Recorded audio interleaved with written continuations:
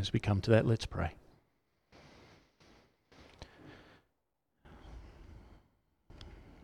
Lord, we come now to hear from you.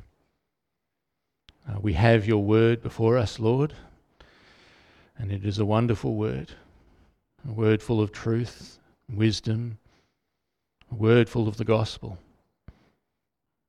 a word full of knowledge of your Son.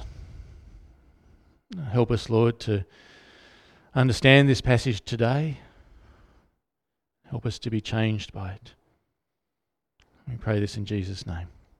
Amen.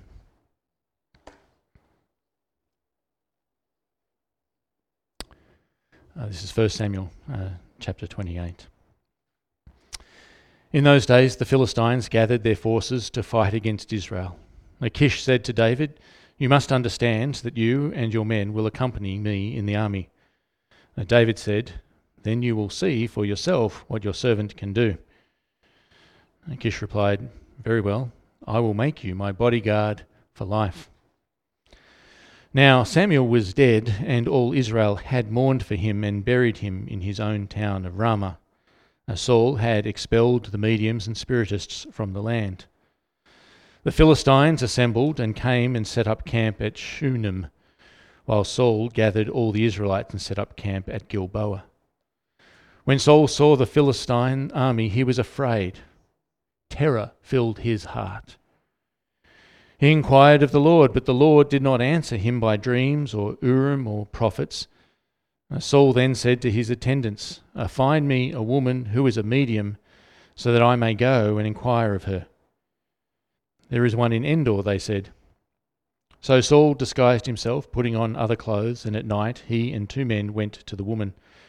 "Consult a spirit for me," he said, "and bring up for me the one I name." But the woman said to him, "Surely you know what Saul has done. He has cut off the mediums and spiritists from the land. Why have you set a trap for my life to bring about my death?" Saul swore to her by the Lord, "As surely as the Lord lives, you will not be punished for this." Then the woman asked, "Whom shall I bring up for you?" "Bring up Samuel," he said. When the woman saw Samuel, she cried out at the top of her voice and said to Saul, "Why have you deceived me? You are Saul." The king said to her, "Don't be afraid. What do you see?" The woman said, "I see a spirit coming up out of the ground." "What does he look like?" he asked. "An old man wearing a robe is coming up," she said. Then Saul knew it was Samuel, and he bowed down and prostrated himself with his face to the ground. Samuel said to Saul, "Why have you disturbed me by bringing me up?" "I am in great distress," Saul said. "The Philistines are fighting against me, and God has turned away from me. He no longer answers me either by prophets or by dreams. So I have called on you to tell me what to do."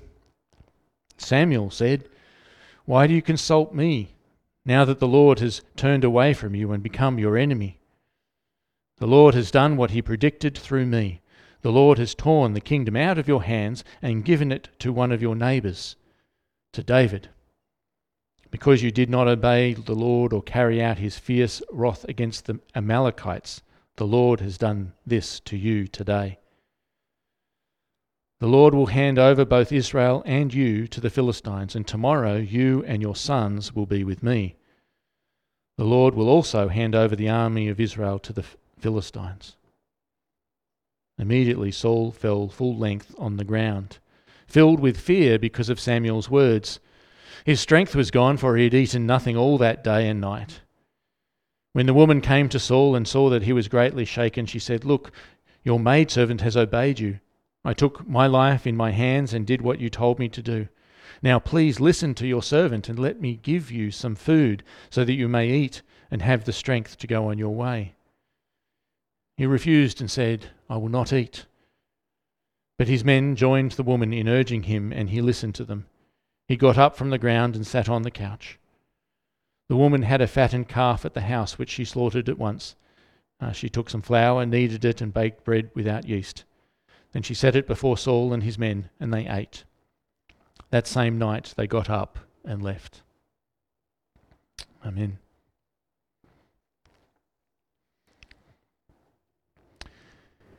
It is sometimes said that the primary role of a minister is to prepare people for death. And as gloomy as that might sound, there is some truth to that.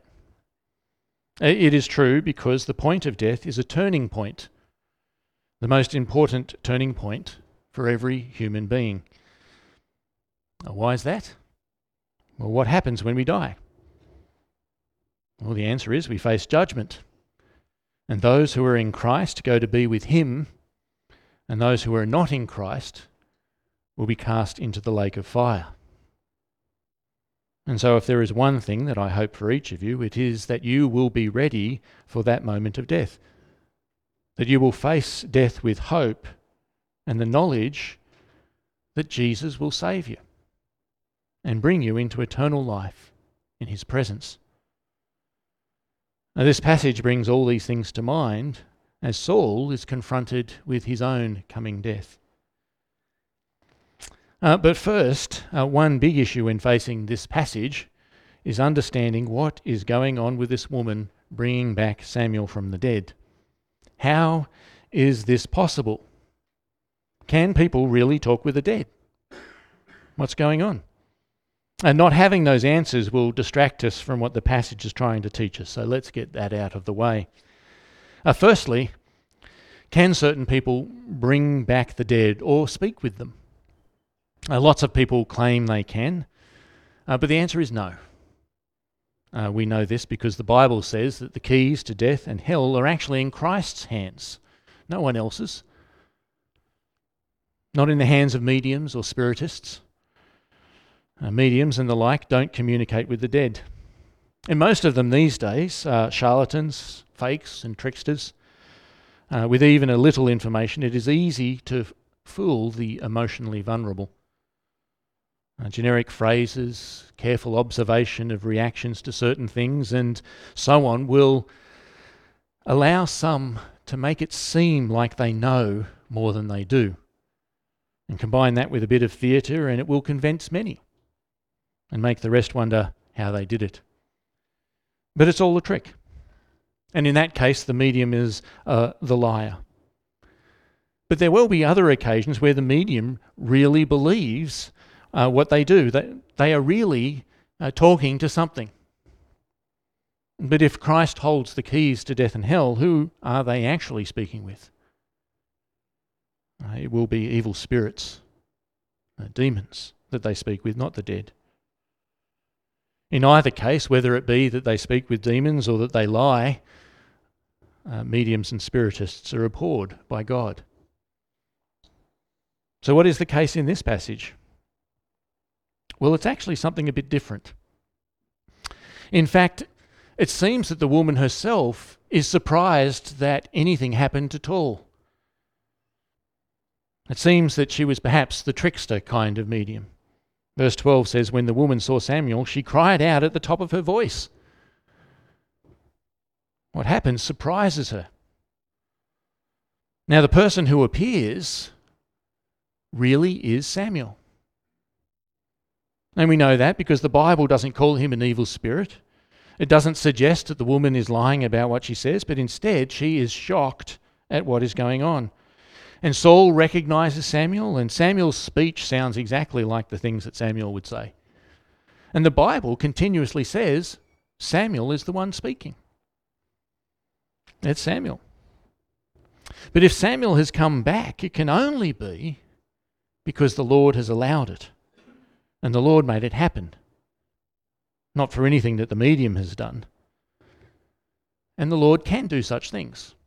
We know this because Jesus certainly went up onto a mountain, and who did he meet there? He took with him witnesses, Peter, James and John, and there on that mountain Jesus spoke with Moses and Elijah. Elijah and Moses weren't necessarily physically there, but they were recognizable, and they spoke with Jesus. And the disciples were witnesses to that. The Lord can do such things, but the medium cannot. And so what happens is to the great surprise of the medium, the Lord allowed Samuel to speak with Saul one last time. So let's look at this passage. Verse 3, Samuel says, "Now Samuel was dead, and all Israel had mourned for him and buried him in his own town of Ramah. Saul had expelled all the mediums and spiritists from the land, and the Philistines assembled and came and set up camp at Shunem, while Saul gathered all the Israelites and set up camp at Gilboa. When Saul saw the Philistine army, he was afraid. Terror filled his heart, and he inquired of the Lord. But the Lord did not answer him by dreams or Urim or prophets." See, Saul is the king of Israel. But for a long time now, the Lord has been silent toward him. The Lord has not clearly spoken to Saul since Samuel brought words of judgment from the Lord when Saul failed to carry out the Lord's commands regarding the Amalekites. He has basically been out of contact with the Lord. And Saul now wants to hear from the Lord, but he cannot. Samuel is dead, and Saul killed all of the priests, and the Urim and Thummim are actually with the surviving priest who is actually with David. And the prophets aren't speaking to Saul. And though Saul might pray, the Lord won't even answer him in his dreams. The Lord has been silent with Saul. It's not as if Saul has no guidance from the Lord at all. He has God's word. He has the scriptures. And he has been following God's word to a degree. We can see that he has at least expelled all the mediums and spiritists from the land, which is what the Lord calls for in his word. But Saul wants something more than just what he has. Saul used to be filled with the Spirit of God in a way that gave him greater clarity and greater certainty. And Samuel used to bring him very clear instruction from the Lord. At the time, he ignored these things and went his own way. And so the Lord rejected him as king. But now he's in real trouble. He's absolutely terrified of what might happen. The Philistines have gathered for war, and so he longs for that word from the Lord again. And what he desires, especially in this moment, is not a word of instruction. He knows he must go into battle. What he needs to do is really clear. What he wants is a word of encouragement. He wants to know that the Lord is with him. He wants to go into battle with the Lord by his side. But when the Lord is silent, he cannot know the Lord's will toward him. He cannot know the Lord's will in respect to this battle, but he wants to know. He desperately wants to know. Verse 7 says, Saul then said to his attendants, "Find me a woman who is a medium, so I may go and inquire of her." "There is one in Endor," they said. So Saul disguised himself, putting on other clothes, and at night he and 2 men went to the woman. "Consult a spirit for me," he said, "and bring up for me the one I name." But the woman said to him, "Surely you know what Saul has done. He has cut off the mediums and spiritists from the land. Why have you set a trap for my life to bring about my death?" This is how desperate Saul is, and it also describes how far he has fallen from the Lord. The Lord has been silent towards him, and that in itself is an answer. But it's not the answer Saul wants, and so he starts taking a path which the Lord forbids. He's looking for favour from the Lord by consulting with a medium. And one of those things that he knows that the Lord hates. He is so far from the Lord, and he is lost. Even the woman he is speaking with has given up her old habits and suspects that this must be some kind of trap. She knows she's not allowed to do what Saul is asking her to do. She knows that what he wants her to do is worthy of death. But Saul swore to her by the Lord, "As surely as the Lord lives, you will not be punished for this." It's a vain and vulgar thing for Saul to say. He means that he will not punish her. But he cannot know what the Lord has in store for her, for what she is about to do. Even as Saul tries desperately to reach approval from God for the coming battle, he sins deeply and personally. He's breaking the law to consult with a medium, and he's breaking the law to not put to death those who practice such things. Saul really doesn't deserve to be king of God's kingdom at all. This is Saul at rock bottom. Then the woman asked, "Who shall I bring up for you?" "Bring up Samuel," he said. When the woman saw Samuel, she cried out at the top of her voice and said to Saul, "Why have you deceived me? You are Saul." The king said to her, "Don't be afraid. What do you see?" The woman said, "I see a spirit coming up out of the ground." "What does he look like?" he asked. "An old man wearing a robe is coming up," she said. And Saul knew it was Samuel, and he bowed down and prostrated himself with his face to the ground. The woman is surprised to see a result for her usual trickery, but Samuel is there. The Lord has allowed Samuel to speak with Saul one more time. "Why have you disturbed me by bringing me up?" "I am in great distress," Saul said. "The Philistines are fighting against me, and God has turned away from me. He no longer answers me, either by prophets or by dreams. So I have called on you to tell me what to do." Samuel said, "Why do you consult me? Now that the Lord has turned away from you, become your enemy. The Lord has done what he predicted through me. The Lord has torn the kingdom out of your hands and given it to one of your neighbours, to David, because you did not obey the Lord or carry out his fierce wrath against the Amalekites. The Lord has done this to you today." All this is mostly what Saul already knew. And nothing has changed. He failed to obey the Lord. The kingdom of Saul will come to an end. David will take up the throne. All of this Samuel had already said to Saul. And although David's name wasn't mentioned at the time, Saul has already come to know that truth already. So this is all what Saul already knew. But there are some new things that Samuel says. In respect to the coming battle, Samuel says, "The Lord will hand over both Israel and you to the Philistines, and tomorrow you and your sons will be with me. The Lord will also hand over the army of Israel to the Philistines."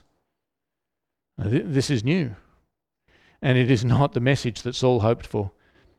He was hoping for a confirmation that the Lord would be with him in battle. He hoped for a message like, "Go into battle, for the Lord will hand the Philistines over to you." But he got the opposite. You're going to go into battle, and you're going to die, because Israel is going to be handed over to the Philistines.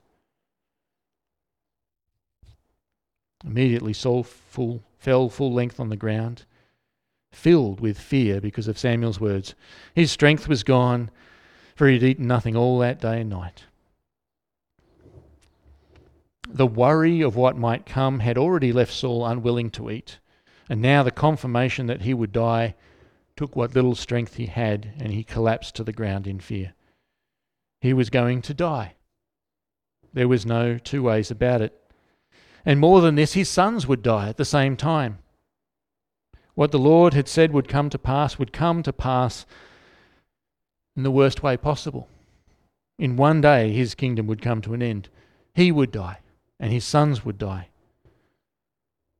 His faithful son Jonathan would never sit on that throne.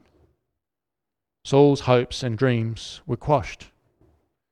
The Lord would prevail, and Saul's kingdom would come to an end, just as the Lord had said through Samuel. The trouble with Saul had been that he would hear the word of the Lord, but he wouldn't keep the word of the Lord. He would rally against it. He wasn't seeking David's death all that time because he actually hated David. He sought David's life because he wanted his kingdom to endure. He wanted to stand against what the Lord had said to him. He was rebelling not against David, he was rebelling against the Lord. And so while he might be able to repent of his murderous intent to David time and time again, it would continue to resurface because he never dealt with the core issue. He wasn't following God. He wanted his own kingdom to endure. And only now does Saul finally see the futility of it all. And he now fears his fate. There are times in the Old Testament where a king is condemned by the Lord, but genuine repentance brings a stay of execution. And what was fatal was cured or postponed. But this is not one of those moments. Saul's hopes and his world are coming crashing down about him, and he feels the wrath of God upon him. When it comes your turn to die, how will you feel about it? Many people will face death with fear and trepidation. Sometimes the only time people will even think about death will be when they face it themselves, and suddenly the big question comes to mind: what's going to happen to me? Some people will face death with a false confidence, a belief that their God, who is not God, will save them. Only when they die will they find the truth. A fear of death is not unusual. When we die, the big question that needs addressing is, what will happen to me? The Bible says that man is destined to die once and then face judgment. And you don't get to choose who judges you. It will be the Lord God, the creator of all things, who made you and who can rightly choose whether you are cast out onto the rubbish heap or not. He will decide. And so your relationship with God matters. What will happen to you pretty much boils down to, are you right with God?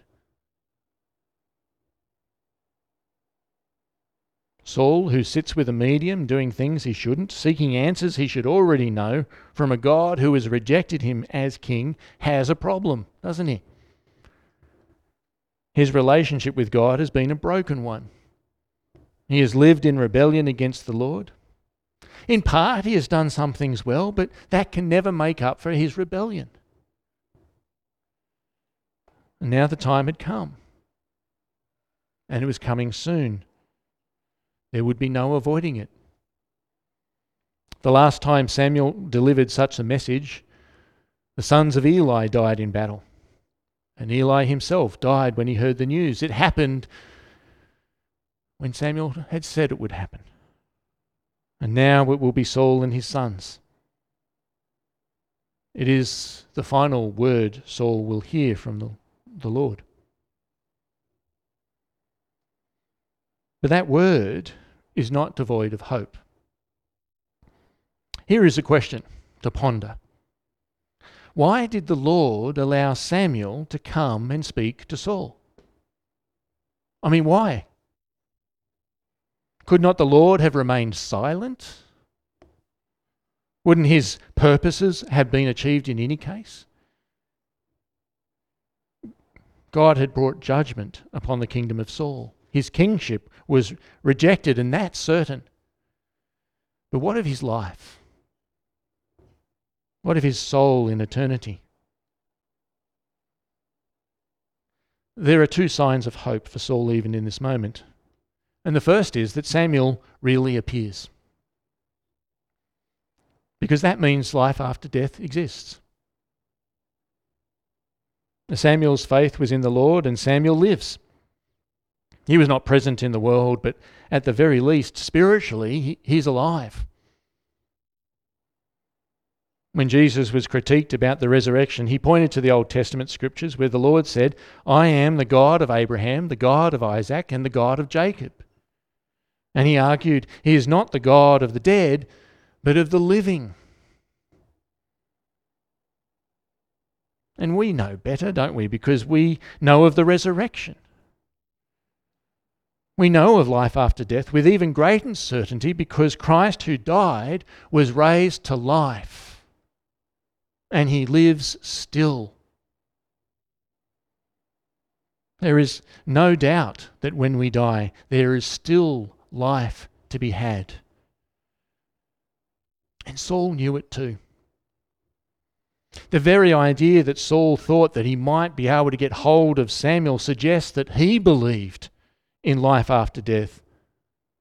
And then the Lord allowed Saul to see it for himself. a confirmation that there is a life to come when Saul knew he was going to die soon, was a message of hope for Saul, though in his grief he did not seem to see it yet. But there was a second sign of hope too. The last thing Samuel said was, "The Lord will hand over both Israel and you to the Philistines, and tomorrow you and your sons will be with me. The Lord will also hand over the army of Israel to the Philistines." Did you hear it? You and your sons will be with me. There are two ways that we could take this meaning and two ways that Saul could have taken it.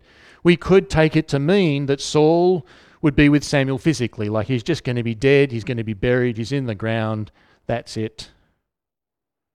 Saul and his sons would die. And that may be all that Samuel meant, and I cannot prove it doesn't mean that alone. But it can also mean something else. It can mean that Saul and his sons will be with Samuel. And where's Samuel? With the Lord. You and your sons will be with me. Now, death itself and our manner of death is not an indication of God's judgment upon us for eternity. Jonathan stands as an example of this. We know him to be a faithful man throughout his life. The Lord was with him in battle, even as the Lord abandoned Saul as king. Jonathan's faith enabled him to accept David as future king and to set aside his own aspirations for the throne. And he was even the one who went out into the wilderness to meet with David and strengthen him in the Lord.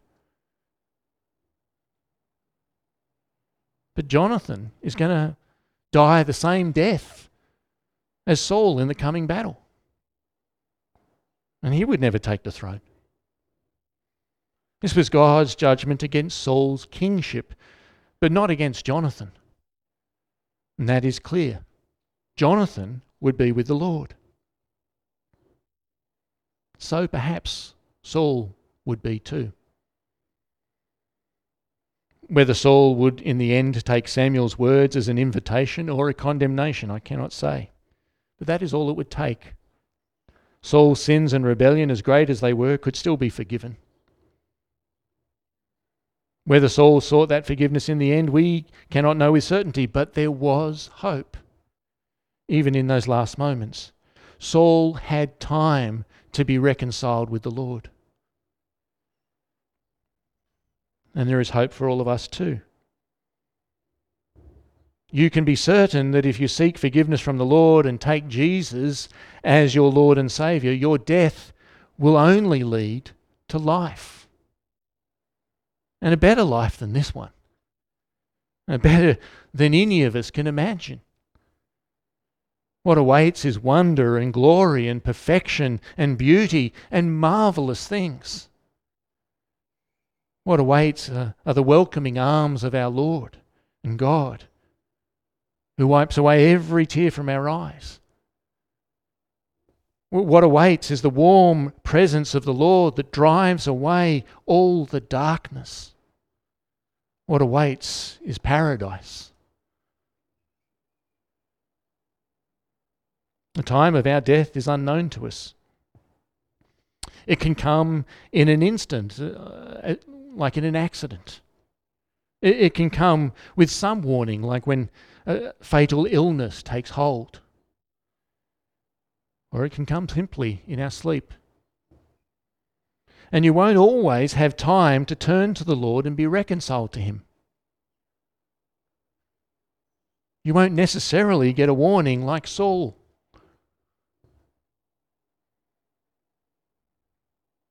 You won't always have time to turn to the Lord and be reconciled to Him.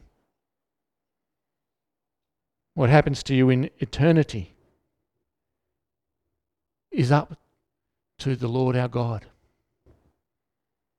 And you have from now until you die to be made right with Him. And it's your sins that would stand in the way. All of the wrong things you've done, all of the bad thoughts that you've had. You can't make up for the sins that you have done And the sins that you have committed can't be taken back.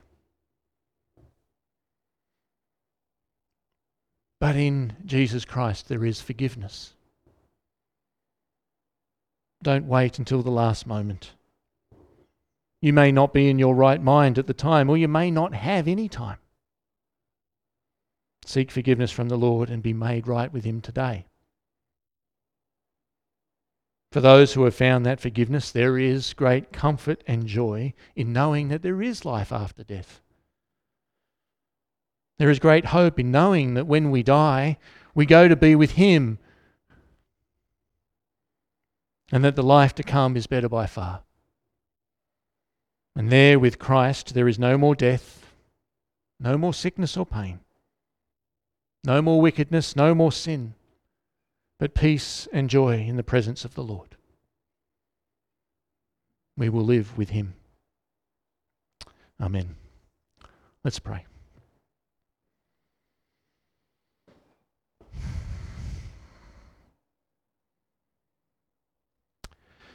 Oh Lord, what can we say to this?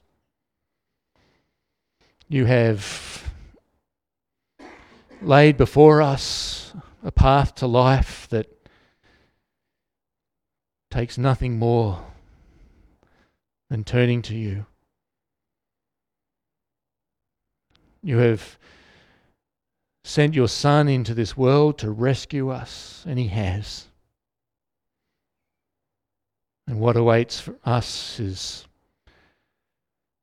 life forever with You. Oh Lord, we are so thankful for all that we have in Christ. Lord, we pray for those who are not yet with Christ, who still stand apart, who still stand in rebellion. Lord, help us to encourage friends and family who are still not right with You. Give us the grace and the love, the patience to deal with them gently. And Lord, be at work in them. May they come to know the peace and joy that comes from being in Christ. We pray all these things in Jesus' name. Amen.